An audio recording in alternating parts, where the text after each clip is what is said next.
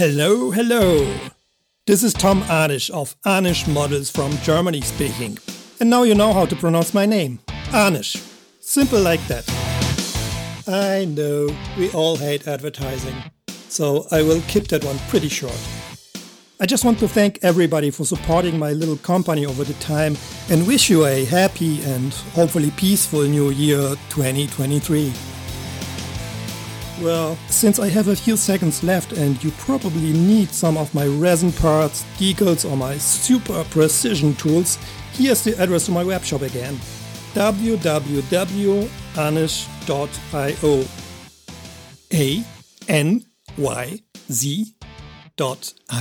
ANYZ.io For new products and latest updates from my workbench, just subscribe to my Facebook channel. Facebook/Anish Models. And now, back to the awesome podcast. No, do not throw up right there. God damn it. Get out. Get out. Get out. Get out. Go. God damn it. Fuck. There's the cold open. Fuck me. Jesus Christ. Throw up under the bed. Oh my God. I'm just glad he blocked the camera because I didn't want to see that. Fucking cats. You buy them fucking $40 a bag cat food. You give them everything. Don't like it. Live a life of luxury, and they still just want to throw up in the middle of the floor. Yeah. Anyway. That's an animal that finds its own arsehole palatable, Will. It's not worth spending.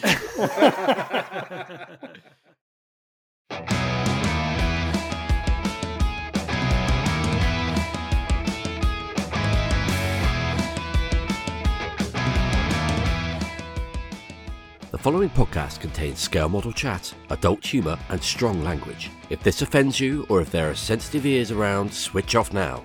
Otherwise, sit back, relax and enjoy the Sprue Cutters Union. The Sprue Cutters Union is recorded in front of a live audience of vomiting cats.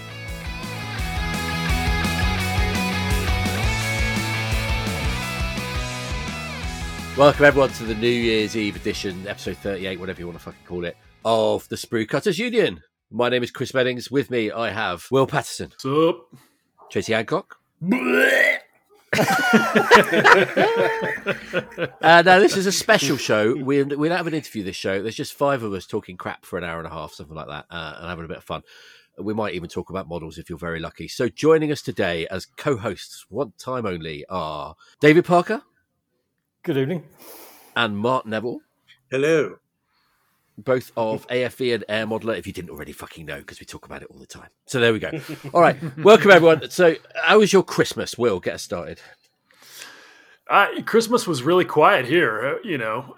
We've pared down the Christmas celebration over the years and just enjoyed some family time, played some dominoes, ate some turkey, and listened to Silent Night like 5,000 times. Well, at least it wasn't Mariah or whatever she's called. Yeah, it's a weird deal. I have a Silent Night fetish. I don't know why, but I have like every artist that's ever done Silent Night. It's the one Christmas song that I really love. Can't say why, but yes. So I really was not exaggerating. It's yeah. You have it in German. I've heard it in German and it sounds really good. It's beautiful. Sinead O'Connor does one that's just amazing. And then there's, your girl Susan Boyle. She does a fantastic rendition of it. So it's all good. I love it. What can I say? Tracy? Yeah, a bit of the same, minus the Silent Night shenanigans. It's not punk enough for you guys. I bet there's going to be a punk. Oh, yeah, there's got to be, for sure. And I'm sure it's shite. But just do it faster than hell, that'll do. Yeah. Stick an eye in. Just a bit of family around, a lot of cooking, a lot of eating, a lot of relaxing and hanging out. And a little bit of bench time here and there, which is nice. Couple of days off from work, but back at it today. Cool. Did you cook Christmas dinner? Yeah, a lot of it. Well, thanks for the scintillating information on it. Oh, you want to know what I had? I don't know. I know you like cooking. I thought I'd give you a little prompt there to talk about something you like to do. No, I cooked it. It was all right. No, I had a message come in right whenever you asked that. Right. Yeah, we cooked Christmas Eve dinner and Christmas dinner. Did a lot of it kind of prep beforehand, and we had a friend who was out of town, so we could use their oven. Just made a really nice roast chicken and all the traditional sort of Christmas sides and everything. It was good. Didn't fancy Christmas pizzas then? No. Visiting family had pizza on Friday night.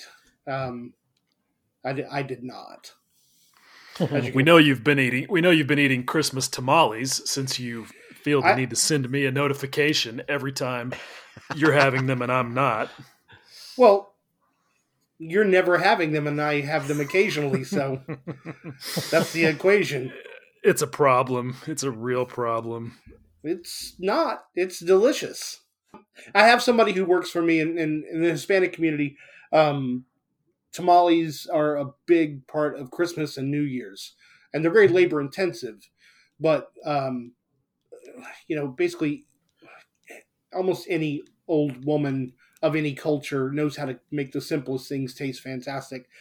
So yeah, I had a tamale stuffed with chicken on Monday and had to send Will a picture because he complains that he lives closer to the Mexican border than I do and doesn't get tamales at the frequency that I do. So I literally live in the epicenter of Hispanic culture in the United States, and nobody that I know can find me any fucking Christmas tamales. It's driving me crazy. It's like, I don't know. It's like if Chris could get steak and kidney pie or whatever's the thing over there, and none of you guys could get it. It's or maybe it's not the same. Fuck, I don't know. You just really want a tamale. I really want a tamale. It's making me crazy. They're so delicious. For anybody that doesn't know, a tamale is kind of like an enchilada that you could put in your pocket. They take a corn. It's called masa, and it's like a corn dough, and they spread that on a corn husk, like literally the dry corn peel that corn cobs come packaged in, and then they put a layer of like red chili infused pork or chicken or whatever on that, and you roll it up and you put a whole bunch of them in a big pot and you steam them. And so when you get them out, it's like a little Christmas present. You unwrap the corn husk and the delicious little thing is inside, and you put cheese and chili sauce. It's so good. Wait, I'm sorry. You put cheese and chili sauce where? On it? On top of your tamales. Yeah. You put cheese on tamales. That's why you're not getting any, dude. That's why you're not. No. You don't put cheese on your. Yeah, I know. Dude, I know it. Now I know you're eat them East the way Coast. they come, or maybe a little. Well, you can. Maybe a little salsa verde or something, but you could. Yeah, cheese? For sure. Yeah, of course. Cheese, red chili sauce. I've never in my life seen anybody put cheese on a tamale. Well, you're welcome to be wrong. I mean, you do live on the East Coast. And yet I eat more tamales than you, so how am I wrong? God damn it. Welcome, everyone, to Drive Time Tamale Talk. Mark, please save us. Somebody take this conversation in a different direction. It's a bit hectic in our house. There was 14 people here on Christmas Day, so shit. That's down to my wife. So, yeah, we had a big crowd and lots of people to cook for. We're in the kitchen for about 6 hours on Christmas Eve, prepping everything up. So, yes, there was turkey. That's thanks to you a lot. We had a duck as well, and some gammon and all the vegetables and some what? Whole shebang. Ham. Gammon. Gammon? Like a smoked ham, like a whole ham. Yeah, it's not really ham, is it? It's like it's differently cured ham, kind of. Yeah. So, that's a relief because gammon does not sound appetizing. Doesn't sound appetizing to me either. Oh, I like gammon, but not gammons. Gammons. That sounds like a part of the animal you eat when you have no choice. Well, they say you can eat everything on a pig except the squeak. The squeak, that's right. Yeah. certainly we try. So yes, it's been a bit hectic, but this is the first bit of peace I've had actually, apart from sloping off into the workshop and the garage. But yeah, I was found out there. I was hunted down and brought back in. So, Kicking and screaming. yeah, In the orange jumpsuit with the Yeah. medicals. yeah. David, what about you? Yeah, been very quiet really. We've had a visitation of the regular plague that's going around at the moment, so that's impacted on how everybody's been feeling. I've been fine, but my wife's not been feeling grand. So yeah, but No. not that we wanted, not that we had anything elaborate planned anyway, but just fairly small scale. So yeah. Well, we hope she gets well soon. Yeah, she's on the mend, I think, but just It has been, like you bad say, it's timing. been great. I've had one thing after another, and all the kids have had it, and then got something else, and it's just been awful for that this year. Yeah. Is this the Rona or something else? No, something else, I think. There's various things going around, but Beastly unpleasantness, that's all it's been. Flu-y type, yeah. yeah. So, Wait, it's the lurgy, right? Lurgy, Yeah. yes. That's good Sick generalisation. as a parrot. Very good, Will. He's I'm learning. learning. I'm learning. Although he still goes lurgy, like he has to concentrate on it.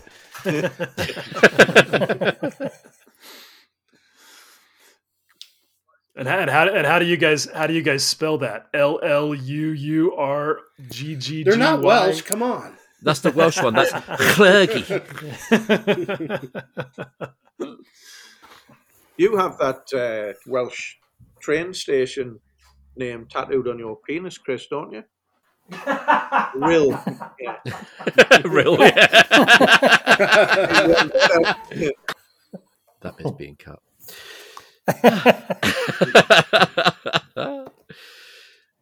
I've got a few things we could talk about. We'll see how we get on for the listeners. There's no real structure to this. If I need them, then I'll use them. If not, we'll just chat away for a bit. So I don't know what you're going to be in for listening to this, but I hope you enjoy it. One of the things I've been thinking about is, I know it's a cliche, but coming up to the end of the year, I always think about the year that's just been and the year that's coming, and to kind of take stock of where I am with my modelling and what I'm doing. What's the thing you've done this year that you feel best about in your modelling? What's the achievement this year that you're happiest with? I'll start with you this time, Tracy. I mean, start with David. He's the easiest. All right, then, David. He's actually accomplished something out of the So, five David, of us. what breakthrough have you made this week? actually finishing something. Yeah. It's a decade goal, isn't it? Although it's been a double-edged sword because it's taken the wind out of my sails for the rest of the year. So I don't feel like I've done anything for 6 months particularly. So, but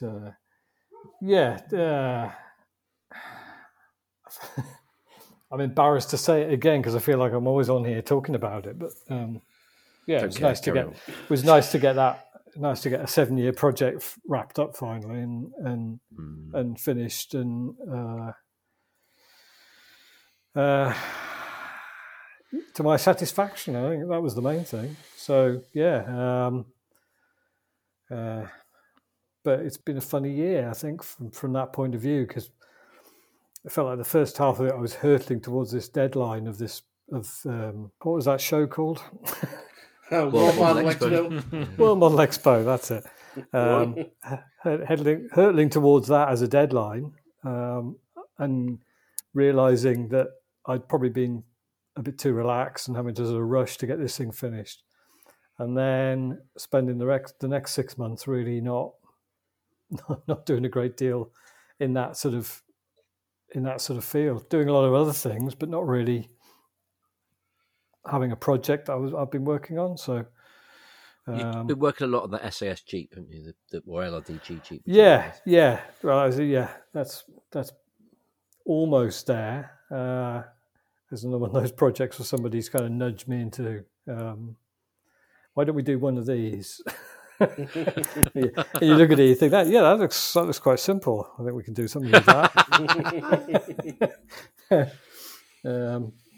But I've been lucky. I've had a lot of. It was actually one of the first people to nudge me about it was a chap called Charlie Down, who's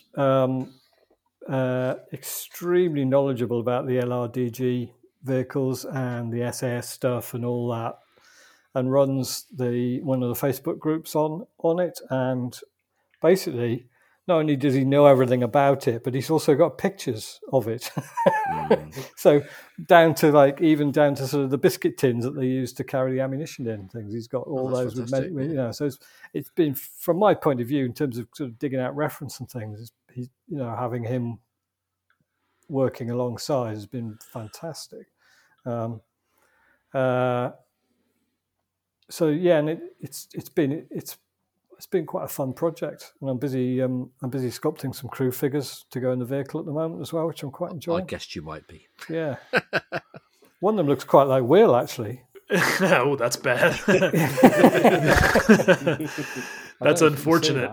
No, he's well, then that answers my question. If you were doing it by hand, or if that was going to be another ZBrush project for you. No. I don't know what I'm doing with that in terms of sculpting figures. I haven't got a clue.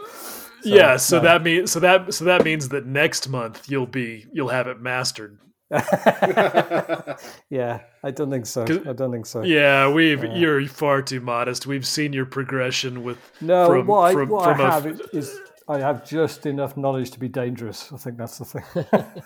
Well, it's impressive. I can get in there and do the thing I need to do and get out, but I'm probably not doing it in the best way. Sounds like the SAS. Yeah, it kind of is. Something happened. We don't know quite what, but we're. Yeah. It'll be all right. There's just as much bad driving and bad language, certainly, I think. Probably, so, yeah. Well, I think you're just a natural, because I watched you go from, hey, I think I'm going to start learning Fusion 360 to, look at my complete M2 Browning machine gun assembly in like 5 minutes. And then you were doing dented things and cushions and in ZBrush. And what, inside of a year? A little bit more than that, but it's I think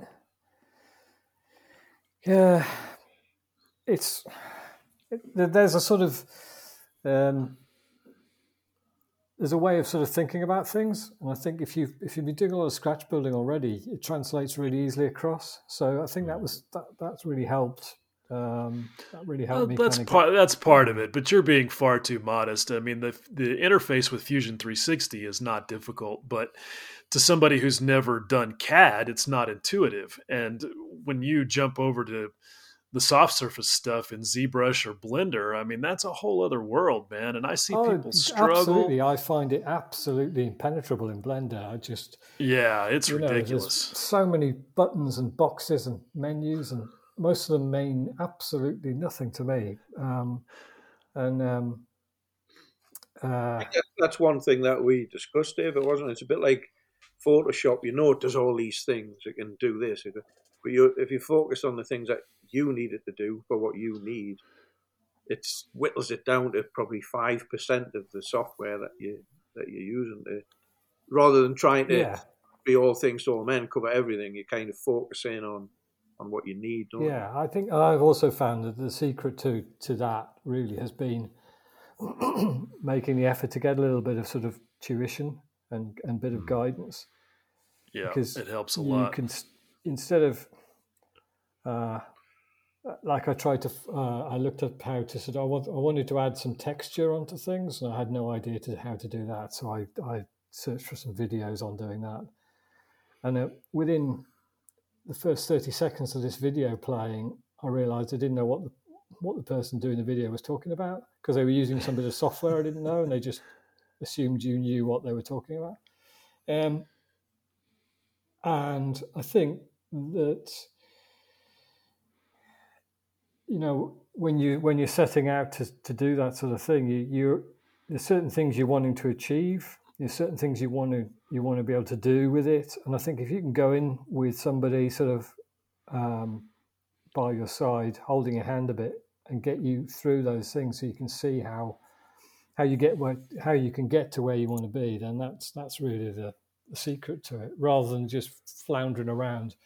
Because and I'm sure everybody else is the same. You spend half an hour flapping around trying to find some process within all these buttons and menus and things, and you just get frustrated and you give up, because there's you can go and stick some bits of plastic together, and that's more satisfying than crashing around in some bit of software you don't understand. So It's why I've never learned CAD, I'll be honest.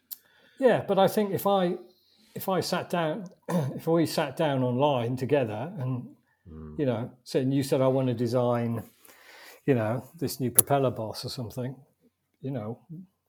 but I reckon I could have you doing that by the end of the day, and then easily. Yeah, and I think with Chris's scratch building experience, that he would gravitate to the parts of it that really do translate. I mean, make a hole here, shave a little bit off there, whatever it is. Yeah, that part would be natural. Yeah, we're back to making Chris learn CAD again, aren't we? Well, not making. I mean, it's your. No, it's a little joke I have with Will that he won't leave. He won't like. No, I hear the joke on a regular basis, so I know I know the way it runs. So, yeah. I mean, the thing is, Chris, I was you. I was completely happy. I had there wasn't much I couldn't tackle scratch build wise, so I was perfectly happy with that. I didn't see the need to get into 3D. And it was really the kind of pandemic that gave me that bit of space to learn that. And now I wish I'd done it years ago. It's the time is the main issue for me. I would. It like is to time. learn, Yeah. It is time. But you get faster at it once you start to learn those basics that David's talking about. It becomes so fast that you'll start making grab handles. Well, it's no different. It's just so much faster than bending a bit of fucking wire. With your experience learning how to lay out things for publication, it's the same thing. Actually, it's funny because you were talking, David. Well, sorry to interrupt, Tracy. You son of We're a talking bitch. about CAD. I know, every time. I was going to say at the start of this, please don't interrupt each other. It makes it easier to edit. And then I go, jumping on top of people. But I'm the same with InDesign. I learned the 10% of InDesign I need to lay out a book. And the rest of it, no fucking idea what it does. Don't care. Yeah. But you can design. Go on, Tracy. But you can lay a book out, can't you? Yeah, well, some people say I can't. My point is you had to learn the software to do that. And now it's something you don't even think about. And I think, when you do take the step to learning how to do a few things, it won't be as big of a hurdle as you think it is. I got to that point as well. I used to use a simpler drawing program that wasn't nearly as good for doing it. And I've got to that point now when I have to jump into that to do something, because it could do something InDesign can't do, and I've never learned Illustrator. And I could do it fine in that. But I hate the interface because I've got used to the InDesign interface. So I'm like trying to place pictures and you can't. You have to go and insert. And it's just like, why can't it be like InDesign? Fucker. Well, I have the same problem with CAD now. When I go back to page layout, and I'm trying to spin the page round and do all these, do all these things with my mouse that it won't do because it's extremely frustrating. Yeah. It's like when you pinch zoom a book, isn't it? Yes, yeah, exactly. And who hasn't done that? I always thought people that did it, they're such idiots. And then one day I'm like, oh. I've just done it, yeah.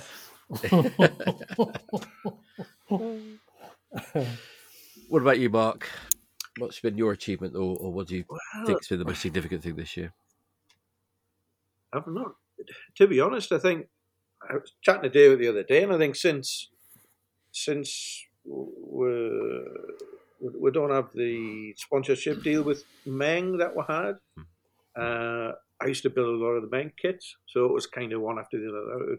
You didn't really have the choice. It was, this is the latest kit, but, great kits, quite happy to build them. I think since since that's eased off, it's been a little bit. I've been quiet, and I've been a bit lazy modelling wise, really. And I think as well, I sometimes don't know how David does it.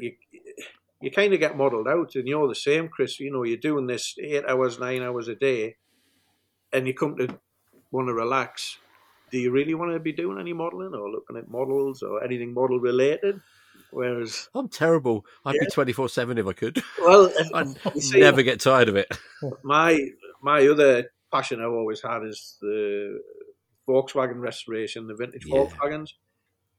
And I've got another car which I'm doing at the moment, so I've spent any spare time I've had on that, really. So yeah, I've done a couple of projects for Air and AFV, but I've been a bit slack in that respect. You've got to really be careful with your spare time, I think. Yeah. What Volkswagen are you restoring right now, Mark?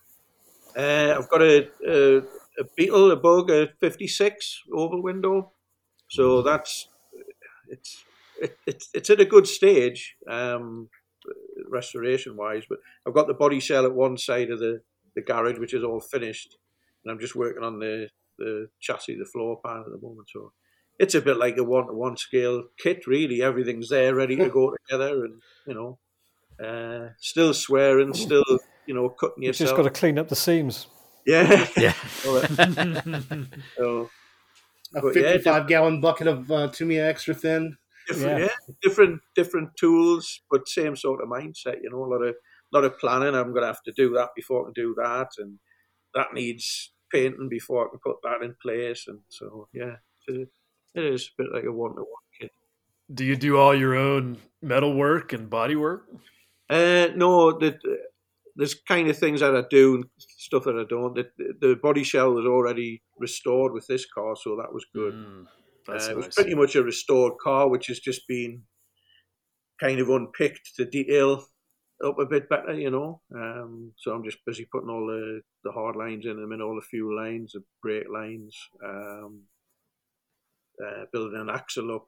It's kind of a custom-y lowrider restoration, not just a bog stock kind of car. Oh, so you're not going to restore it to factory it's as it was? It's actually so expensive to do something that's 100% Concours restoration. Although it's quite a rare car with it being in a very early car, it's kind of easier and better to have that slight sort of custom feel to it, because you don't have to be a stickler for certain parts, which are something that might cost you thousands, can cost hundreds, if you know what I mean. So yeah, that's been taking up a lot of my spare time, really. I was quite pleased with that when that Border Models 109 came out, the 35th scale kit. It's not perfect. It's got its flaws. It's kind of a downscale version of the Trumpeter kit. You did a really nice job of it, though. But I did enjoy that. I'd always fancied doing that kind of, not just an aircraft on an airfield diorama, like involving the aircraft like you would a vehicle.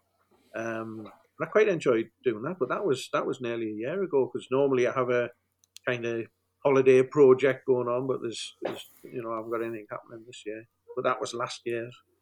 So yeah, I enjoyed doing that. And in the latest AFV, there's a Brumbar which I kind of had hanging around a bit, and that started stock, but eventually got that finished. So that's probably the only couple of things that I've done.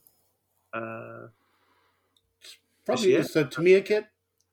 It was, it was the layer one, Tracy, which is probably, it's your best bet if you want to do a late one. Because I had originally wanted to do the have a go at the disc camouflage. I kind of went by the way when I saw a colour plate in a book, and it all kind of evolved down a different route, as it does sometimes. But yeah, it was a nice kit. A few typical Tamiya, went together great, but needed some refinements here and there. But that's what we do. That's where the fun is, isn't it, for a lot of people? I did enjoy it. Picked on some of the stuff we had in stock, T-Rex bits and pieces, which are little nice additions. Things like the lamps and fire extinguisher, tool brackets, things like that. So. Tracy, what about you? I think the thing that I'm happiest about this year is the little Panzer one that I've been working on, because it was such a shelf queen. I mean, that thing was built, I don't know, man, 5, 7, 8 years ago. I don't even remember. But I pulled it out. I botched up the paint 3 times and kept stripping and repainting until I got something I was happy with.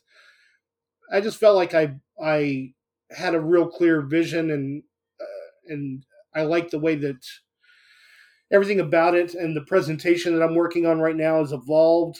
I think that we talked about it in the show post World Model Expo, but the thing that I took away from World Model Expo pretty heavily was presentation and storytelling and layout. Were things that I really kind of focused on and thought, okay, well, this is something I'm going to focus on and up my game this year. And I like where this is heading, and I feel like I'm spending more time letting, like Will says, letting the model speak to me, like letting the layout speak to me, and just saying, like, putting things out. Plastic whisperer. And if something keeps nagging me that space is too empty or whatever, I address it. And I'm really happy with the figure that I painted. It's probably the best figure I've done yet. Attempted it with acrylics, and it was okay. It just felt a little rough, which the sculpt, it's a tank figure from Russia, and the sculpt is a little rough. But it's got a lot of character, and I feel like when I went back in with oil after our interview with David Lane, I feel like I became much happier with my transitions and things like that, and it's really nice. I keep the diorama sitting on the bench while I'm working on other things, and I just keep looking at the figure, and the figure really pleases me, and it is a good source of motivation for me to maintain that level throughout the entirety of it. Like the photo that David sent us on Messenger before, the details matter. Yeah. So does the sloppy wash, crappy finish. Yeah. So just slowing down and taking time to sort the details out, but also like the perseverance of bringing that model to a finish. Yeah, I mean, you certainly have persevered with that one. You didn't give up, did you? No. Despite having a rage spray at one point. Yeah, I mean, I royally fucked up the paint several times. And instead of continuing doing what I was doing, I stopped and analyzed what I was doing and where it was going wrong and how I could fix that. And I feel, again, like taking the time to do that resulted in a much better product. There's 2 lessons I think some listeners, not all of you, I'm sure, different, but could take from that. One is, for me, that's been a long time project you've been working on. You put a lot of work into the detailing and everything else. And all the time you hear guys saying, I'm afraid to paint it or weather it in case I screw it up. You did paint and weather it, you did screw it up, then you unscrewed it, then you rescrewed it, then you unscrewed it, then you rescrewed it. And eventually, though, because you persevered and didn't worry about screwing up, you came out with a good, something you're really pleased with. So it doesn't matter. I have never in my life repainted something, whether it be once, twice, or 3 times, that each result wasn't better. Yeah, that's absolutely the thing. It unfucking your shit always, I think, makes your skills absolutely. better. You always end up with a better result, whether that result is still a fuck up. It's a little closer probably than the first attempt, but every time you take the time to redo something and actually slow down and try to do a better job of it, you end up with a better product. So I think a lot of, you hear people or see on the internet where people ask for critique on what's going on, and they're like, well, okay, this one's too far gone. I'm just going to bend it and try again on the next model. That is certainly a valid thing, right? It's up to you how you want to use your time. But the other solution is to just, strip it down and try it again. I suppose it depends how many fucks you have invested in the project to start with. Yeah. I mean, if you've done a good deal of work on the kit, and you don't feel like redoing all that work. You actually did you strip the paint? So I used Tamiya primer. So I did take it all the way back down to primer, but that was pretty easy because I was using Hairspray and Mission Models paint, and I literally just took like a Windex, a spray bottle of Windex, and sprayed it on the tank, and it was the spray hitting the tank was removing the paint. So your paint was an acrylic and your primer was lacquer, so you were able to separate those even. I mean, and then the hairspray helped for sure. Yeah. Yeah, that's good. Would have done it.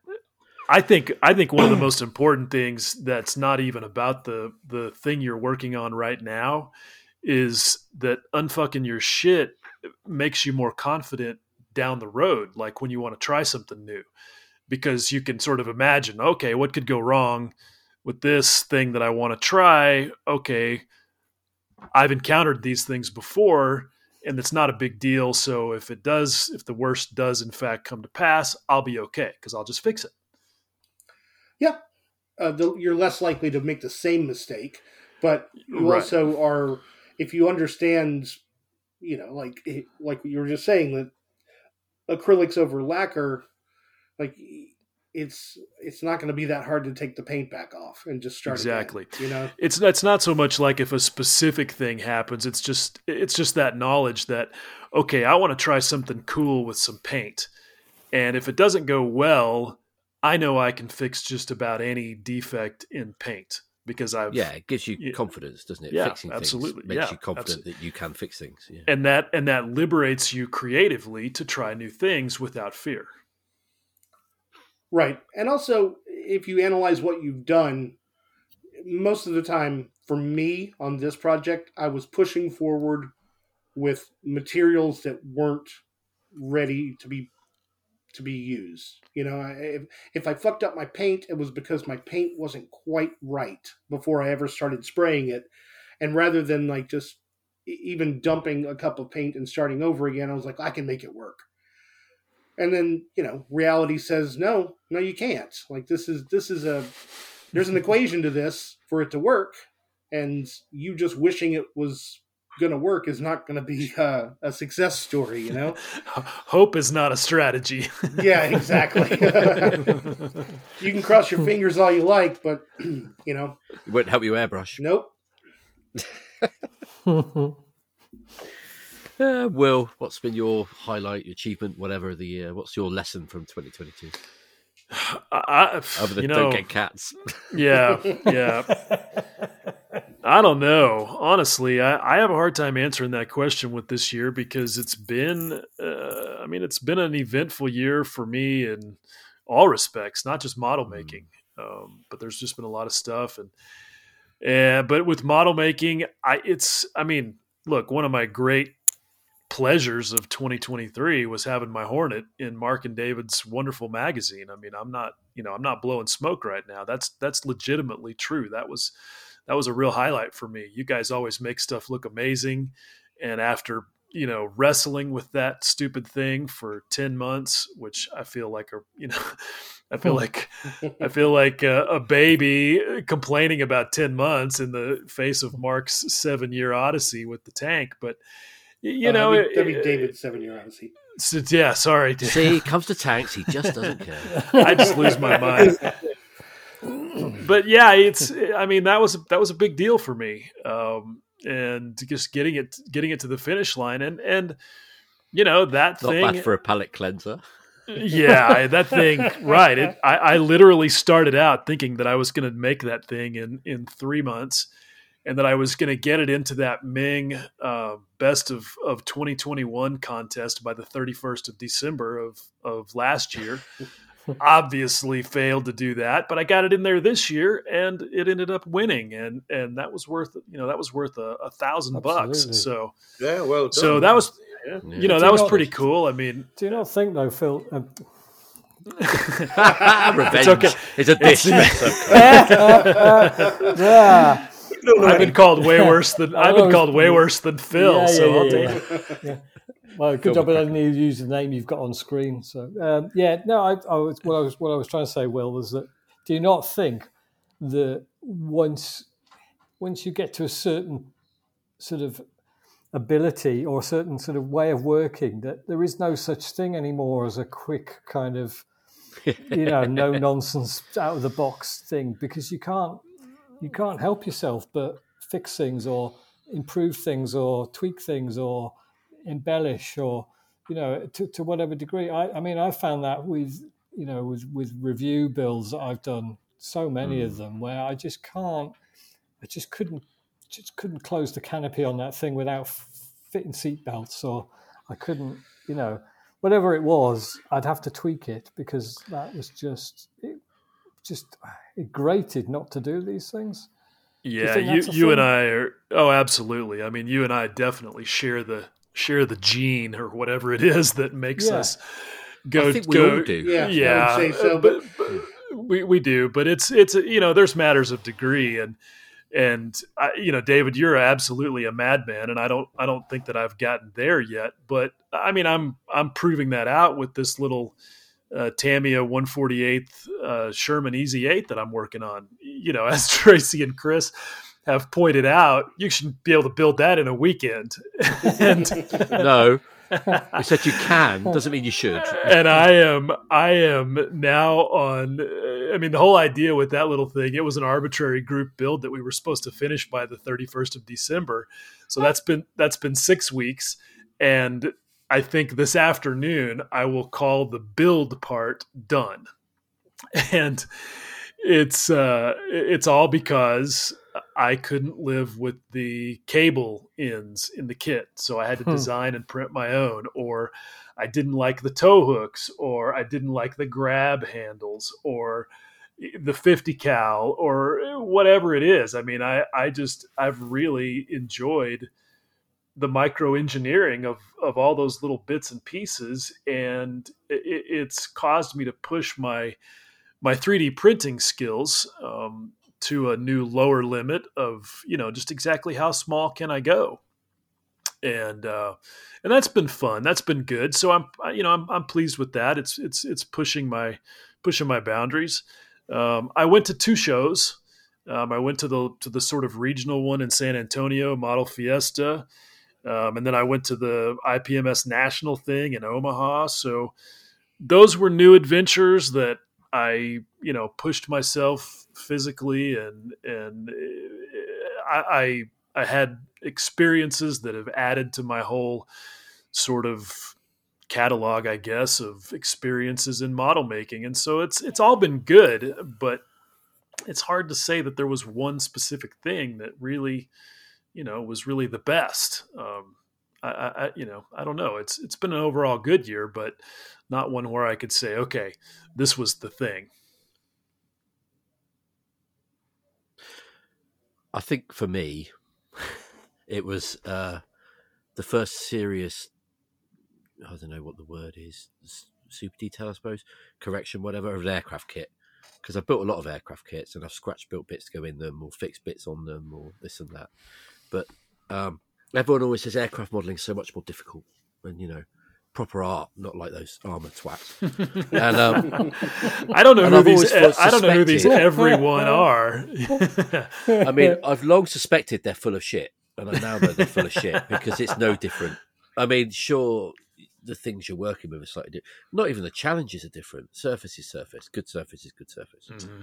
So I did some things I've never done. I filled panel lines and scribed new panel lines. I've riveted aircraft using HGW decals before, which are great, but not easy to work with. And the first time I did it allowed me to work all that out. So this time it was no real trauma. But scratch built the full interior, did all the glazing on it, which was new to me as well. I vac formed the odd bit before, but not nearly that much. And that was really fun to do. So, I suppose on aircraft, the only difference is you really have to make sure everything's square, lined up in the right line and everything else, which you can kind of get away with on tanks, but not as much as aircraft modelers think you can. And it was, I suppose that for me was my big, I suppose that was my big achievement this year. Come on now. Come on. Yeah, you're completely skipping over the fact that you raised a lot of money for a very good cause with your Ukraine book projects, and that you managed to design, lay out, and print and deliver, key word there, deliver, those books in an absurdly small amount of time, even though you're a one-man shop. I mean, Mark laid out some of it as well, so I didn't do all of it. That is true. You had some help from your friends, but it wouldn't have happened without your singular focus and dedication. And a lot. Have we still not got video? Effort. No. No, then none of you can see how embarrassed I feel. I don't like. No, you should be taking a bow, Chris. You should be taking a bow for that, because everybody else just sat around thinking worthy thoughts, but you actually did something about it. Absolutely. I'm not going to say who, but I did actually offer the book to someone else. I said I'd project manage it for them. Because I thought they'll be bigger, they'll have better distribution, they'll sell more books, etc. They said no. The reason they said no was because they already had a very full slate of stuff they were doing. And they pay designers to do the layout, and they pay other people to do this and other people to do. So to them, it would be a massive net cost. For me, all it cost was a few hundred hours of my time, which I don't pay myself for, so it don't count. A few nights of sleep, a few trips, a few trips to messenger conversations with these two. Going, I'm fucking stressed. Leave me fucking alone. I know exactly how much work it is to organise something like that, and how much work it is to pull it all together, and how much work it is to distribute it and send it out, and especially with the ridiculous situation we've had with postal services in the last few weeks and months, and the ridiculous cost as well. The cost of sending a book to America now is obscene. I don't know why America's so expensive, but it actually costs as much to send one pretty much to America as it does to send one to Australia, and one's twice as far away as the other one, and they have to fly over Russia. So, well, not anymore. They go via, I don't know, Africa or whatever. But it's No, it's at the moment is absolutely balmy. I mean, we found so many hurdles to get over, haven't we, David? It's just been it's been a nightmare for anybody trying to send anything anywhere apart from in the UK. I mean, well, for whatever it's worth, and I don't know if this connects or not, but it's gotten crazy to ship anything within the United States. Right. Shipping just in general over here is terrible. I mean, I had to send some documents FedEx last week, and it was $100 to get an overnight shipment. Wow. So, I'd have to say by far the worst part of it is the distribution part. It's packing, posting, shipping, and moving books as well when they come from the printer. It's a back-breaking job. And that's something you two will know better than anyone because you're doing it every month pretty much. But I don't think people appreciate how much work just goes into that one part of it. No, I do fully appreciate. We fully appreciate, But I mean, when people are moaning about the cost of magazines and that, I'm thinking, well, you fucking try and make one. Yeah, well, we all know we all know the inside line on that. Well, I say you and me and Mark know fully well, how that all operates and how difficult it is, and the hurdles you have to overcome. I was going to say it's that difficult. I looked into starting up a new magazine just as a logic exercise or whatever, experiment. And I think the barriers are so big now that it's actually impossible to launch a new modelling magazine unless you have some serious money. Yes, I would agree that you would need vast amounts of funding to get. Just don't pay the contributors. Well, there's that strategy as well. But even so, they've got the fact that they were up established and had distribution and everything already set up. If you tried to do that now with the way the distribution gangsters, let's call them what they are, work in the UK, you couldn't. You just couldn't do it because the money required up front to get them to take your magazines is obscene. Oh, yeah, absolutely. And it was obscene when we took that plunge and went on the newsstands, which is going back of long, probably going on towards 20 years ago, and it was an eye-watering amount of money just to get onto the shelves. That's before they take any slice of your sales or anything else. The various other taxes they charge you for the benefit of selling your magazine. So, yeah, it's not fun. No. Well, I added it up about 5 zeros were probably required to get started. Maybe 4, but a lot. I would imagine so. Yeah. I just want to add 5 zeros. I just want to add something, and I think Tracy will agree with me on this, and I want to say this carefully, Chris, because I don't want to infringe on your privacy. But you've done all of the things that you've done, and Tracy and I know this because we're like our because I moan about it all the time. Well, because we're bros, and you talk to us about stuff that's going on, but. You've had some challenges of your own on a personal front that would be a massive load for anybody to carry. And you've soldiered through that and continue to soldier through that and still get the shit done that you need to do. And but sometimes getting the shit done is what helps you get. Do you know what I mean? It helps. Trust me, I fully understand that. But because I know everyone here's had really hard times. So everybody's got their burden to carry for sure. But I just hope that you don't ever lose sight of the fact that you're carrying a lot. And for those of us that know what's up, just mad respect. Can we end the group hug now? It's making me really embarrassed. I'm English. This is fucking not what we do. You should be calling me. Start calling me an arsehole and a shit and all this, and I'll know you love me then. All right, fucker. Let's move. Let's move on to a new topic then.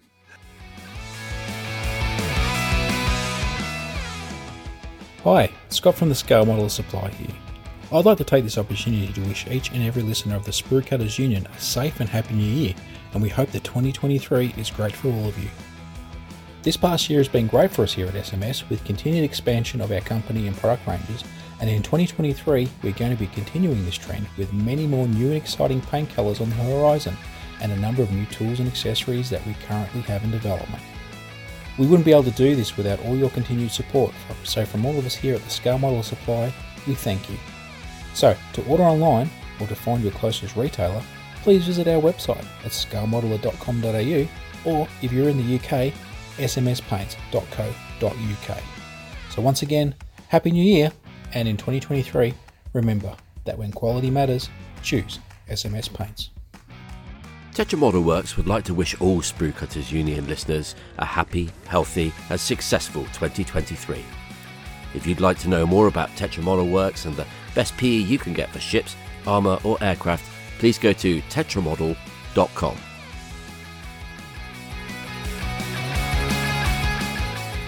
All right, so I'll tell you what, let's lighten things up a bit. What's the dumbest thing you've seen in modelling this year? This is the one I've been looking forward to. What's the dumbest fucking thing you've seen in modelling this year? Anything.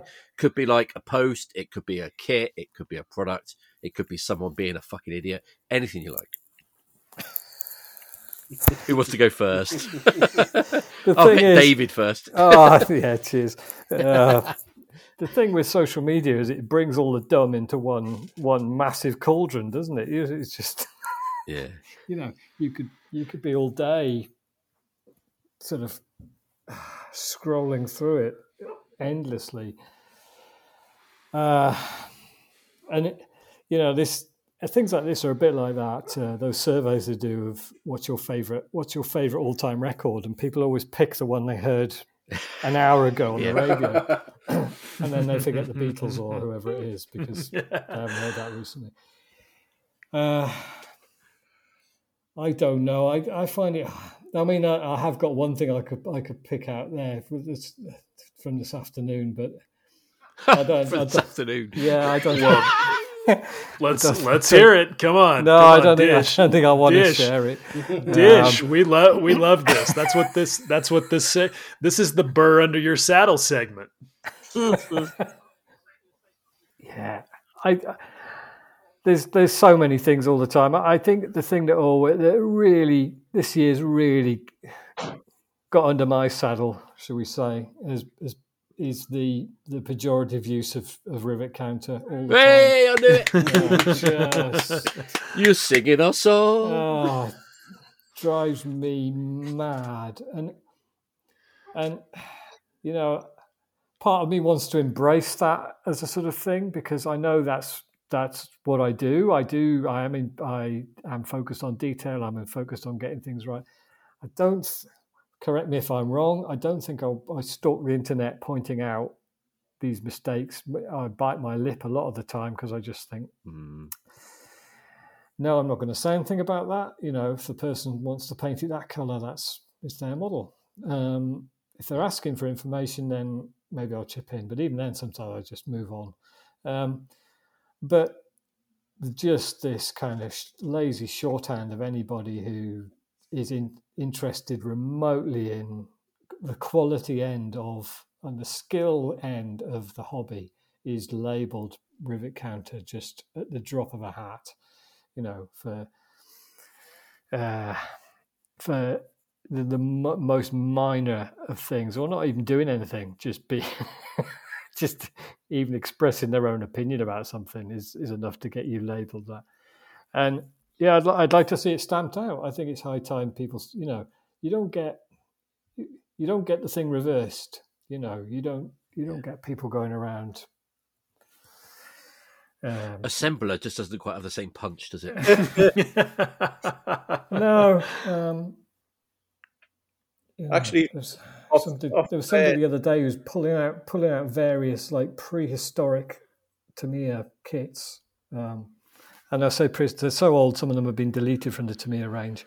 And he was ranting about that the 1968 or whatever it was, Stug 3 was as good as any of the current kits. And that's a fact. This was a fact. There was capitalised fact. Yeah, it was definitely in capitalism. I thought, no, it's a fact that you haven't actually seen the current kits. Otherwise, there's no way, you know, or you're just really not bothered. You know, it's like an impressionist painting. It's like a sketch of something. You know, that looks roughly like a Stug shaped, a Ferrari. You know, it's kind of got that kind of swoopy shape, but it, you know, it's a flattened larder. Yeah, it's not. No. And for me, and for a lot of people, I think, you know, the whole point of this, if you're making a model of something, it's supposed to be the thing reproduced in as much accuracy as you can get at a reduced size. It's not supposed to be something that kind of vaguely looks like something. So that's my thing. Just, for goodness sake, can we just stamp it out or just come down on it like a ton of bricks? You know, it is ridiculous. And it is it's all like pedaling in reverse, you know. I mean, it's fine if you want to just build things, you know, the way you want to do them, you know, then that's absolutely fine. But then don't go posting them in groups that are all about accuracy, for example, and expect to get, you know, a standing ovation. Because I'm not going to... Yeah, I'm not doing that. I'm just going to, you know, be a bit honest about things. Yeah.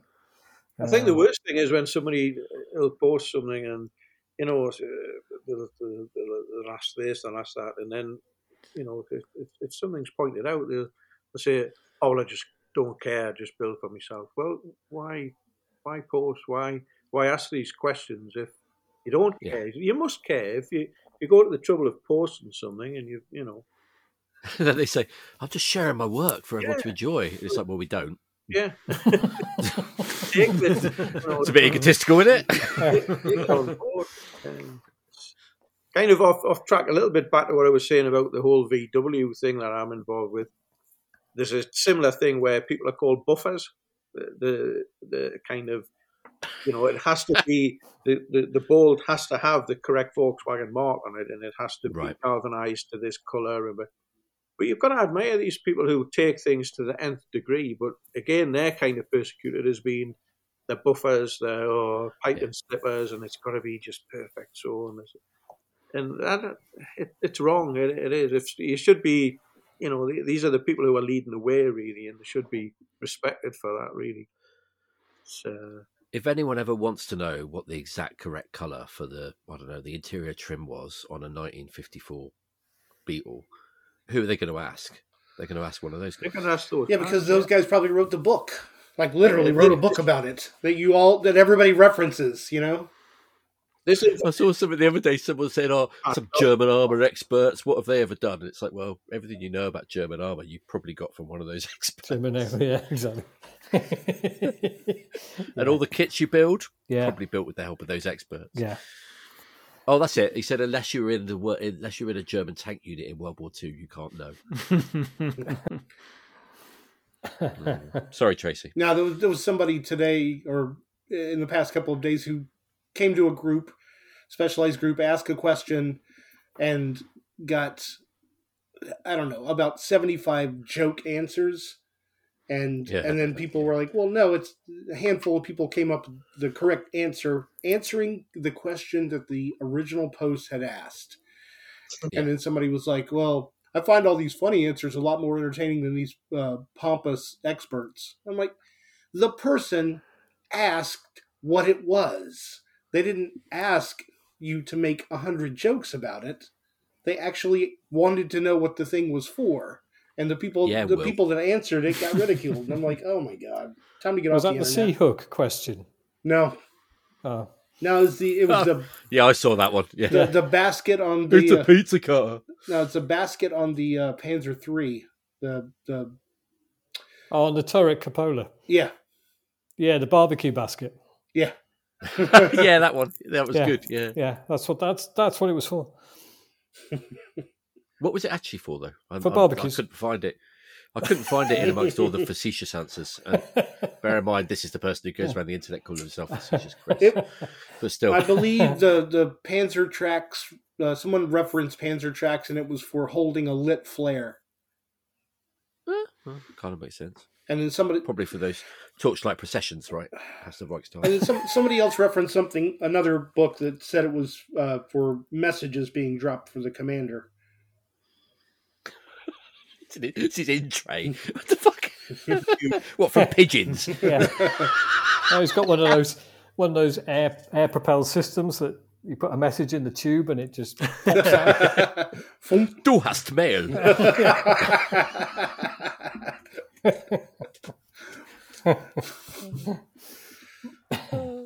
Oh God, I'm going to ask you next, Will, because I know you're going to have a good one. Well, I missed all that stuff about that you guys were talking about, but I want to piggyback off of what David said, because there's this other phenomenon, and it's the passive aggressive wannabe rivet counter.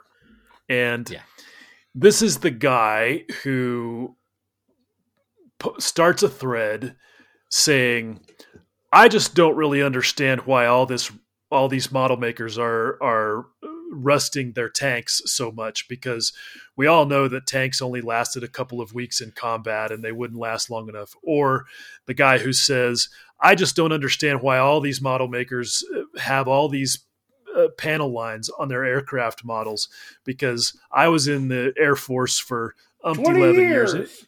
And you know, I was in the Air National Guard in Minnesota for 20 years. You know exactly the phenomenon I'm talking about, and it's like they'll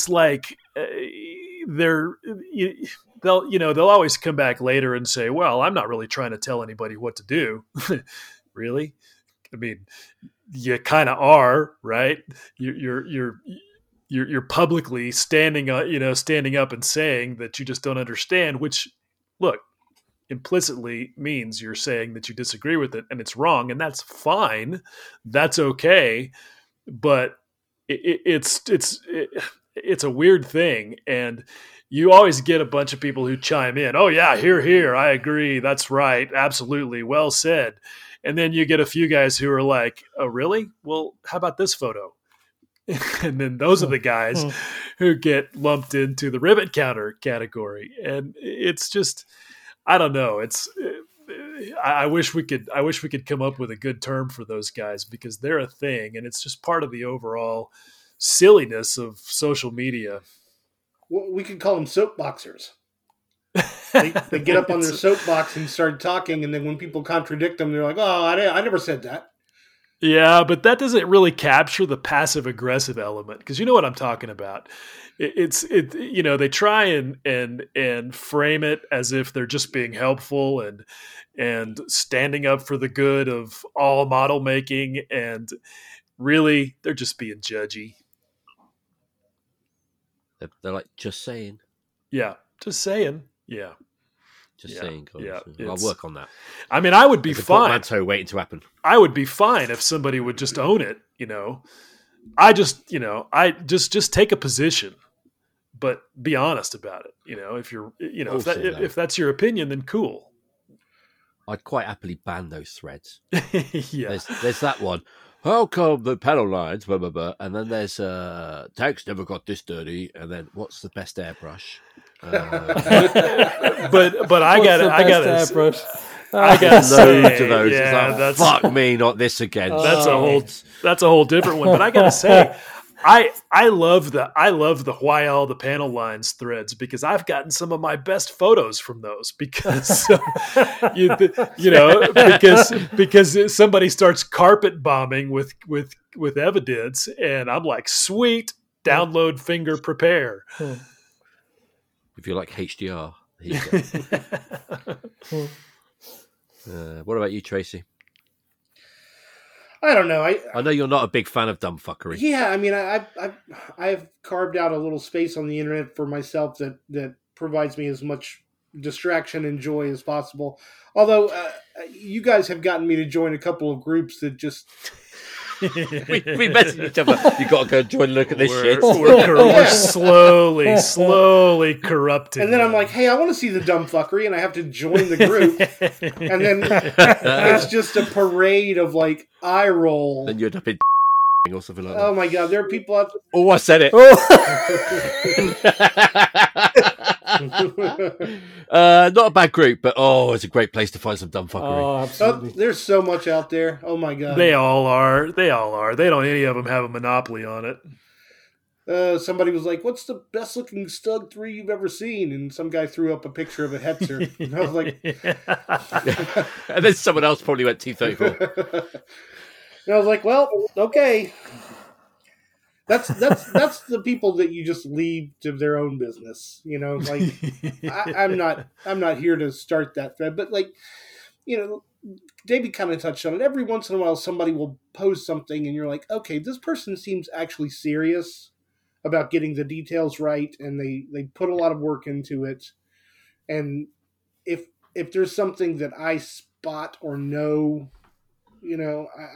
I'll hit them up on the side and just be like, hey, if you're interested at all, I've spotted a couple of things. If not, I really love the work you're doing so far. Keep us posted with your progress or whatever. But I mean, it's nice. I do like, I'm participating passively a little more in the Scale Modelers Critique group. And I do like it. I find that it's a pretty, on the whole, a pretty good bunch of guys who are actively trying to get better. And they generally have thick enough skin that whenever you spot something, you can say something politely, and they're not going to flame you out. They're just going to be like, oh, I don't know if I can live with that. And then the next post notification you get is they've gone and fixed it. So it's nice to have that out there as well, to have a group of people who are actively trying to push themselves to be better. And there's while there is some drama from time to time there, it's very, very minimal. And when there is drama, it's big. Oh, it's so big. It's so big and it's so good and juicy. It's just like, all right. It studies in light big. It really I mean, we don't fuck around. There's no half it's so measures big. in Will there. gets dressed up in his uniform. That's how big it is. This is so big I can't even capitalize words. Ah! Well, look, I just have to say that warms my cold dead heart because we've worked. I was going to say the chief admin's a prick, though. He is, but we at least try to we at least try to be uniform and try to be fair and try to be consistent. And I think, I mean, some people have found out the hard way that nobody's special, nobody's immune, nobody's entitled to protection. It's an open and honest discussion, and as long as you defend your position intelligently, then that's all anybody asks. And don't make it personal. And don't come after my friends, don't come after the admin team for something that didn't even happen, because that's when the bad will is going to show up for sure. But I do like the fact that there are people there who have contrary opinions. That's absolutely. Yeah, there's no house opinion. Yeah, I mean, and people joke about like, well, I can't talk about future in this group, but I mean, if you pay attention, you know that that's not true. We have quite a few guys in there who like to use it, and that's fine. We joke about it. It's all good banter, but it's again back to that thing of just defend yourself intelligently and don't take it too seriously. Yeah, so the dumbest thing I've seen on this year is the internet. There you go. It's the internet. All of the internet. Well, Mark, that doesn't leave you with much to say. Trace just claimed the whole fucking internet. It is the whole internet. And look, social media has I mean, I think it's brought us all to the lowest common denominator more than once. And there's a lot of dumb fuckery, but I also feel like that there is some good to it. I mean, and I don't want to give too much credit where maybe it's not due, but I sort of feel like, and maybe you guys will tell me I'm wrong, but I sort of feel like that the general amount of just bad information is lower than it was like, say 3 or 5 years ago. And part of it is, like take the gloss before decals thing. Now it's like, I don't even have to say anything because 3 or 4 guys are going to beat me to it. And that, that makes me happy, not necessarily because I'm trying to convince everybody that they shouldn't gloss before decals, but because I like for people to feel free to have a contrary opinion, just like Tracy said. And I think it just makes the conversation better and it makes the whole community better. Well, Tracy's even got a contrary opinion on that, so it proves that even the 3 of us, absolutely, enforced, absolutely opinion. Right. Well, the discussion we had about it, I think was really important. We wanted to do it for a long time, and the thing that I took away from it is that the people who are saying you don't have to gloss before decals are not saying you can't. They're just saying there's more to it than just a glossy surface. Like, you have to have smooth paint. Like, it's about the adhesive in the decals. Like, there are more things than if you've got orange peel paint and you spray gloss over it and put a decal on it, your decal's still going to look like shit. Like, it's you just have shiny bumps. Yeah. Say again, Mark. Shiny sandpapers. You're not going to get yeah. Exactly. And yeah, I mean, it's really, to me, what's important is that people are just thinking more about it rather than just, blindly following some dogmatic proclamation that's been around for 40 years. Thinking harder about it and trying different things. And I just think, to me, I mean, that's just better for the whole scene. Well, there's more, there's less dogma and more information following a statement, right? Yeah.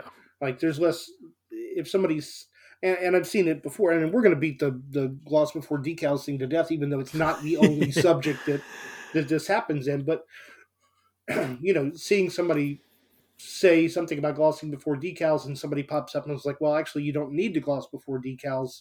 It's all about smooth paint." And then having that conversation continue with the original person, where they're like, "Oh, okay," like an actual discussion that brings information to the forefront and allows somebody to take it or leave it, but to try it out on their own with a little bit more of an informed opinion. Yeah, and it's just a convenient example. I mean, David's seen it, I know, within the 3D printing groups. The equivalent over there is you have to build every part at an angle. I mean, every group has something like that, right? That becomes this trope that people just lazily reach for and start repeating and regurgitating. And I mean, that's the bad side of social media. But the good side is that people are willing to debate that stuff. Yeah, Mark's probably just going to be like, my favorite part of this year is the internet and boobies. I would not disagree with Mark on that. It's all covered, everything. I just think some people would be better off spending their time at the bench practicing. Just you practice that like and not talking. Practice that, and not be, the whole online thing sometimes just it becomes more about that than the actual hobby that you're supposedly discussing. It seems that these people popping up all over the place, and I think it gets to a certain time of night and you think, how many drinks have you had? There's people are saying things and they wouldn't say it to anybody's face, or you wouldn't, catch somebody at a model show start discussing that and get so heated about it. It's the old keyboard warrior thing, isn't it? It's sitting behind the screen there with a few whiskies inside you or something and getting a bit shirty. It's just not nice, is it? It's not what shirty. Oh, you heard him. Oh, yeah, there's another one. Yeah, shirty. Yeah, getting a bit, hey. I like that. Oh yeah. I would kind of use that as a rule of thumb. If you wouldn't say it to somebody's face, just don't type it. Don't. But it doesn't really work for me. Oh, now you tell. There's pretty much nothing John wouldn't. John, shit, that's my son. There's pretty much nothing Will wouldn't say to someone's face. There are, like, if you covered it all, there are good sides to it, and the right information can be spread as easy as the wrong information. I mean, David's pet one's the green gearboxes, which always touches a nerve with him, and to a point where you're seeing people. They weren't green. Paint your gearbox green, and it's just crazy. It just shows how things can escalate though to a point where it's the king's new clothes, isn't it? It must be gospel. For me, it's the white knights, the people who, when someone says something, they jump in to defend them, even if they didn't need defending. Where they can take a bit of criticism or whatever, but someone will jump in and go, "Oh, what about yours? Show us yours." And the original person's like, "I don't mind the criticism," or they'll say like, "Is this weathering look all right?" And someone will jump in, "It's your model, you do it your way." They're asking for people's opinions. Do you know what I mean? The people who just who get offended on behalf of someone. Just relax, let the person respond themselves first. And if they need a bit of help, sure, jump in and shit all over the other person. But at least let them answer first. I can't do white knights, arseholes. Fuck them. There you go. Just don't do it in 2023 or I'll find you a... Not do anything, probably. Defend you. Yeah. I'll jump in and defend you. I don't want to say who it was, but there's someone we've had on the show, and someone offered a criticism which was quite polite, just saying, well, they wouldn't quite, here's a photo of what it actually looked like. It wouldn't really get that weathered in real life, but I like your take on it. And the guy was like, thanks, it's my own style, it's how I want to do it. And someone jumped in, well, show us yours. What about the blah, blah, blah, blah? And it's like, literally didn't need your intervention there. He's a big boy and everything. Yeah. He can handle himself. So generally, from what everyone said, close the internet and everyone go back to reading magazines. I think the problem is people, just people. Yeah, People. that's the fundamental problem. The internet's just fine. It's just a thing. It's the people that are there that are the problem. Yeah. As is the case in most things in life, isn't it? Yeah. And it's funny that our collective beef is with humanity and not like nobody was like, well, there was that one kit that came out that was just everybody really expected to be good and it was real shit. Like nobody picked that. It's not a big deal, but I'm going to say it, and I can't understand why people are defending it. Sorry, Sam. But that heat shield on the back of the Meng F4, what the living fuck? No, it looks like corrugated iron. I don't have a problem with it. And I'm not Yeah, just I saying was. it. Yeah, I'm I not wasn't. just saying I that. wasn't. Yeah, I wasn't that worked up about it. It's got ripples in it in real life. You could see the way the heat it wasn't big stains. enough to even be a burr. No, I think I could see the first picture I saw of it. I thought it was way over the top, and then I saw another photo, and it looked far, far, far more subtle. And I thought, yeah, that's probably what's going on in reality there. Although I've not seen the thing in real life or touched the surface, but looking at the way the sort of the exhaust stains and things are catching those areas, it looks to me like it's just not. It's not flat. It's It not is picking up. Highlights and low level. It's an area that's got a lot of metal work into it. When it's new, that results in a lot of ripples, and then it's constantly heating and expanding and shrinking, and so it's going to be wrinkled for sure. Maybe it's like the Tamiya Lightning, the new one. The F-35. Maybe it just looks worse in photos than it is. It really has a lot to do with the angle of the light and the contrast in the photo. But I just want to say about Meng, I soldiered through their Hornet, which I had some gripes with. I feel like it's kind of an 80% kit. But, overall, I kind of have gotten to be a big fan of Meng, and not just because, they've sent me some checks. They seem to just really be enthusiastic. Their subjects, and putting a little detail in there like that with the heat shield. Nobody else has done that, and I think if nothing else, that's cool that they paid attention and they tried. I was going to say that. Well, not really known F4. Do you think that they've gone and looked at the Zucamura kit and looked at Tamiya kit and think, well, we can't really better most of the areas. Can we concentrate on something and think, well, we'll just tip it over the edge to what they've done there? Or... I think if they didn't, that would be silly. I mean, I just can't imagine not doing competitive analysis in this market. Yeah, I'm no Phantom expert at all, and I certainly haven't built any or even really seen any of the competitive kits. But I understand that they seem to have come up with a better way of assembling the sort of main body of the fuselage that eliminates some of the sort of joins and things that others had, which seems like a good solution. And I think quite often my experience with them has been they have tended to come at things a little bit differently and not just follow the kind of accepted route of doing things. Sometimes it works out well, and sometimes maybe there's been the odd occasion when it hasn't done. But I think you have to applaud that they're not just going, well, this is how we do this, or this is how everybody has done this aircraft, therefore we're going to do the same thing.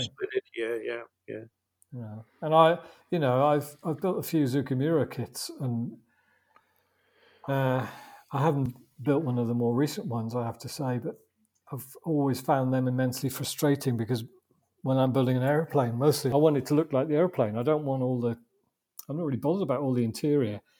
And it's really hard to build one of those kits in that way because they're designed around exposing every little intricacy of the inside of them. And then getting everything to fit back together can be problematic. But, you make your purchasing decision based on that sort of information, don't you? And what you want. I mean, obviously, if that's the sort of model you want to build with all the panels open and things, then that's going to be your starting point. I've built one of their Phantoms, and I've got a couple more of them. They're not the ones with the interior stuff for a start, which makes a difference. But they were brilliant.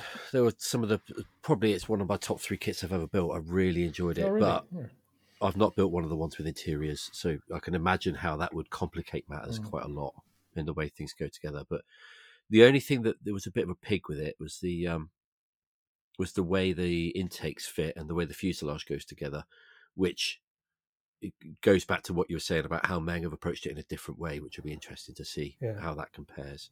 Because the Zucchero one's fine as long as you follow the instructions exactly. But if, like me, you like to rearrange Freestyle the it. instructions to fit how you build and how you build subassembly and everything else, you'll find out that's a bad idea. You should put it together the way they say you should put it together to make sure the fuselage spreads in the right place and everything else. So otherwise, you'll be, kicking yourself later on. Question is And why? too late. Why am I not more into Phantoms? I think that's This is the real question. And then I just thought this is Yeah. amazing. You're going to have to build one because I've done decals for them, so I'll send you some. Oh, you have, haven't you? Yeah.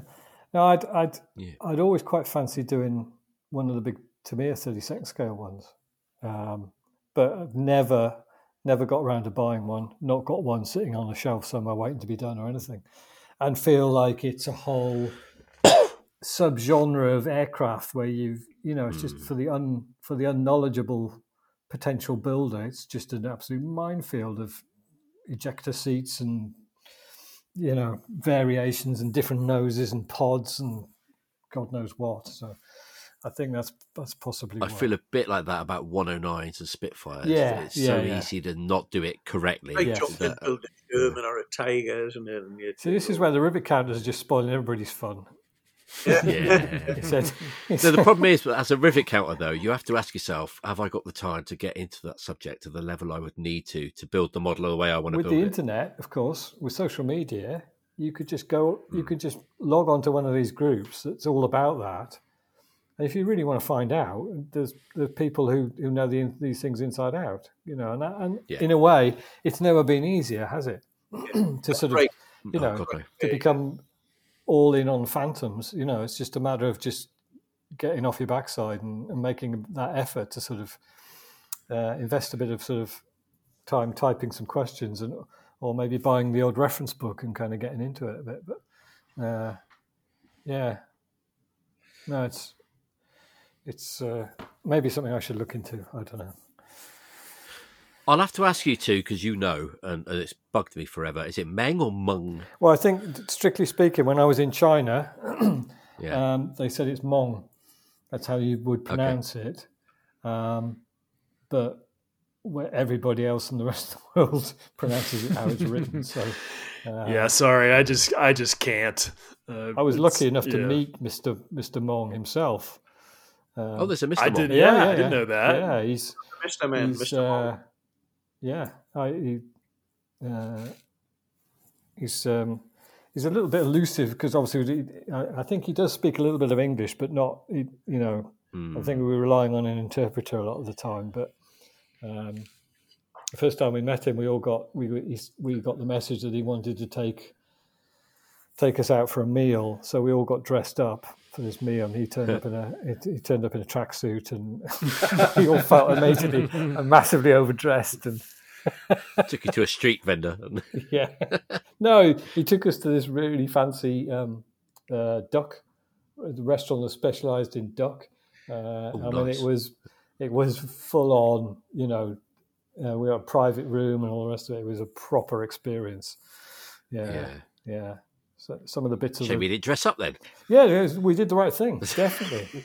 Definitely. And then he took us for a look around their offices as well, which is a bit of a treat.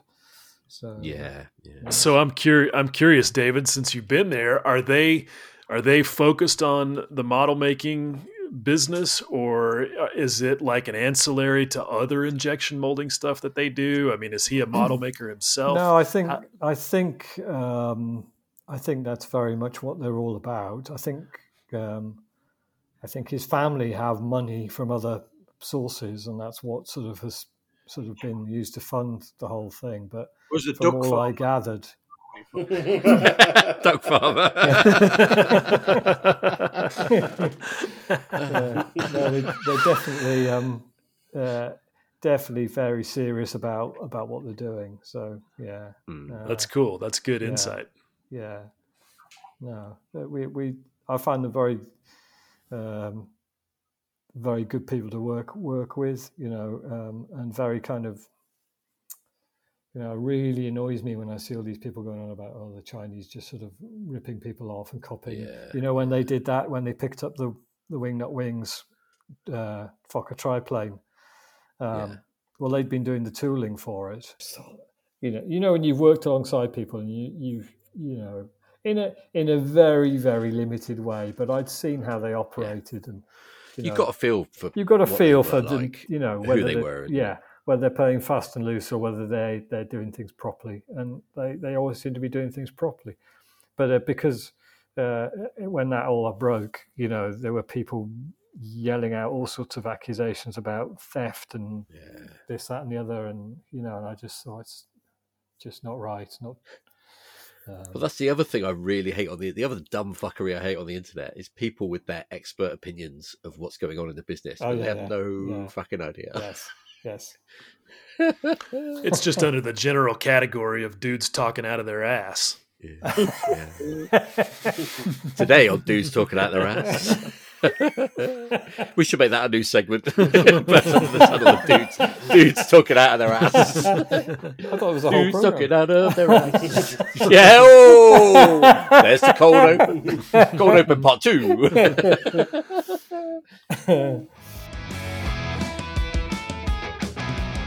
Hey guys, it's Chris. This time as Inside the Armour. I'd like to wish all of my customers and all of the Sprue Cutters Union listeners happiness, peace and success in the coming year. I'd also like to remind you about the book we have available at the moment, Models for Ukraine Volume 2, which is currently raising money for humanitarian aid for the Ukraine crisis for people who really do need it. While you're there, you could also check out my other podcast, Models from Ukraine podcast, which brings you all the latest news from the model makers and manufacturers of Ukraine. Finally, I'd like to tell you about 2 sets of decals I have coming in the new year, printed by Decograph in Ukraine, and they each feature 4 F-4Ds of the 13th Tactical Fighter Squadron based at Udon Rotai Air Force Base during the Vietnam War. They're based on research and information provided by one of the actual pilots, Bob Bowers, pilot of Black Mariah, and they're available in 172nd and 148th. Please do go along to my website, InsideTheArmour.com, to check out the decals, the Ukraine book, and everything else we have available to make your modelling life that little bit better. All right, so I probably better wrap this up soon. Let's just quickly finish up with what are your plans? What's one thing you really want to get into next year? What's 2023 holding for you? Start with Will. Well, I'm going to paint a tank because now I've about finished building it. So 16 scale, please.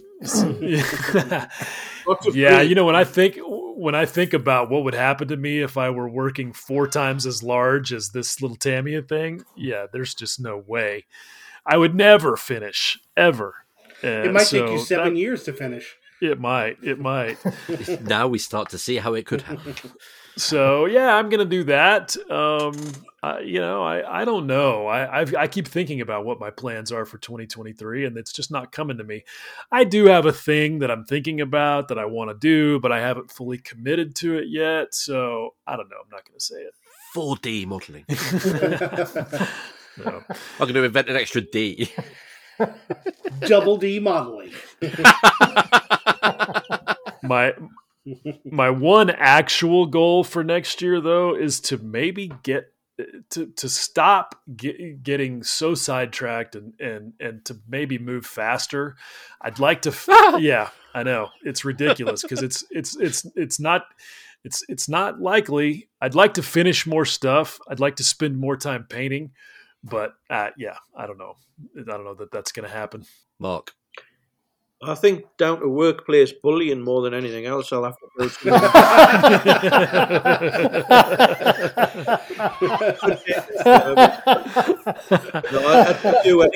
I need to step up into one. My eyesight's not as good as what it was. Not that it was ever brilliant, but I think 16 scale's got to be got to be on the list. And also, I've got a. If you're familiar with the M8, the little howitzer, Yep. I had one of those gifted to us a couple of years back from a friend. The Tiger Models one, not Tiger, the kit producer, the American resin guys. All right. And it's one of those you keep getting out the box and looking at how nice it is and how good it could be. And I must start that. I must have a look at that and finish this bloody Volkswagen off so I can build some more models with me time as well. I think that would be the thing. But yeah, I think 16 scale, that will be top of my list. I don't know what yet, but we do have a few kits there, David, don't we? I'll have to... I don't know what you mean. Not More coming every month. Not anymore. Yeah. So yeah, we'll just print one. You get that little French. What is it? The Renault R35 you picked up at World Model Expo. Yes, I've kind of forgotten about that, and I do need to. I've made myself some new tracks for it.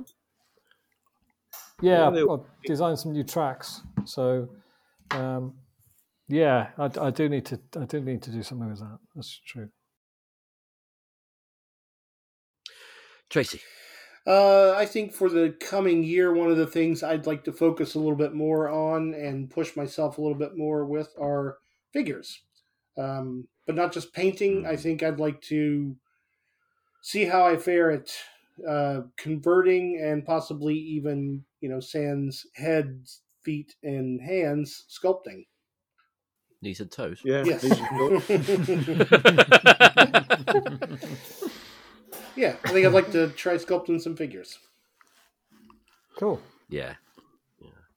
That's awesome. I mean, something I picked up from David and a few others is when you want to do a story and you want to do it really well with figures, you can only get so far bodging with kit figures, with stock figures.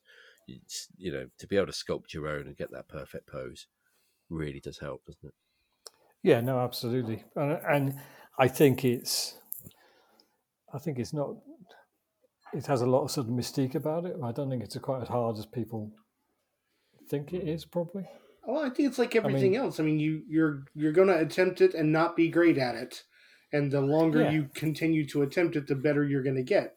I mean, your folds in your clothing and things like that are going to be maybe a little simple at first, and then get more complex as your observational skills and your ability to translate that to your hand and the tools that you're holding gets developed. But I think for me, like, there's just, not only is there a lack of, the figure whenever you're looking for a figure to tell a story, but there's also just a little bit of anatomy problems, where things are, in general, just things are a little too stiff, to create a figure that realistically fits exactly what you're trying to do and create the right kind of body weight and things like that, I think goes a long way to kind of building in a model or a project that gets a hard second glance. Like, it's a little thing that makes the project stand out. And so I'd like to see where I can go with that. Awesome.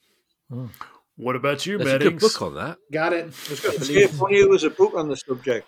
Yeah, I believe, what's it called again? Cruise School by some guy called David Parker. I think it's available right now from... I think it's available right now from afemodeler.com. It might be, yeah. I'm not on commission. Yeah, I may have bought it when it came out. Should have asked for an autograph, I have a copy right in front of me. Yeah. All right.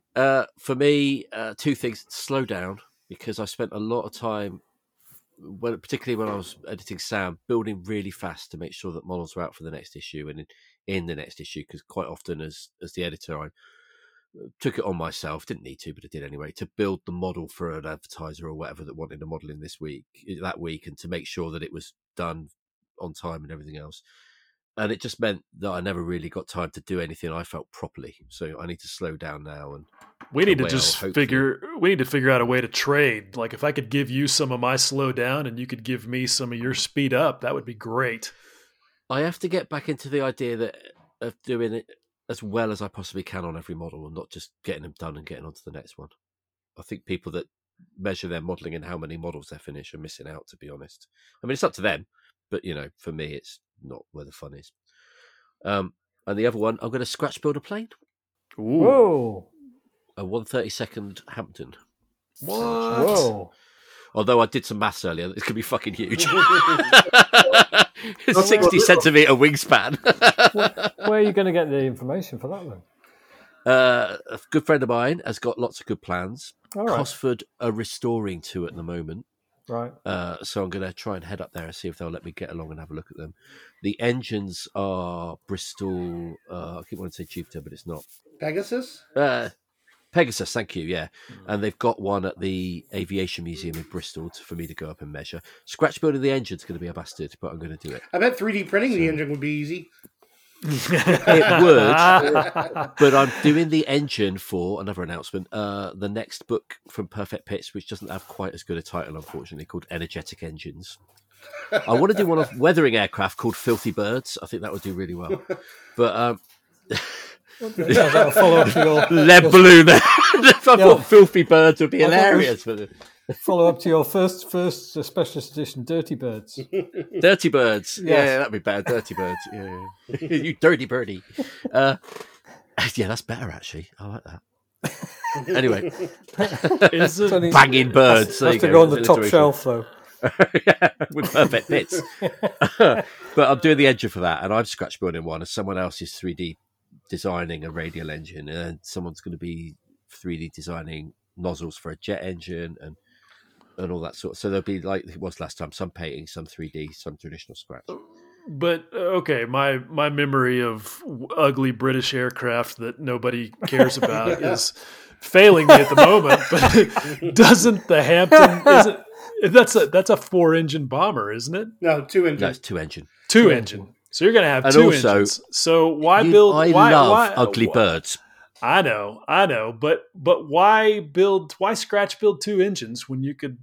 I mean, this could be your thing with CAD. This could be your entrance.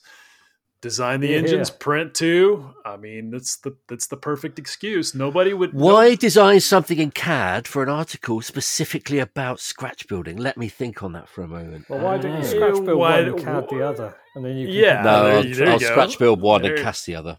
Yeah. So the casting will be part of the traditional thing. Cheating. Yeah, it is, isn't it? Yeah.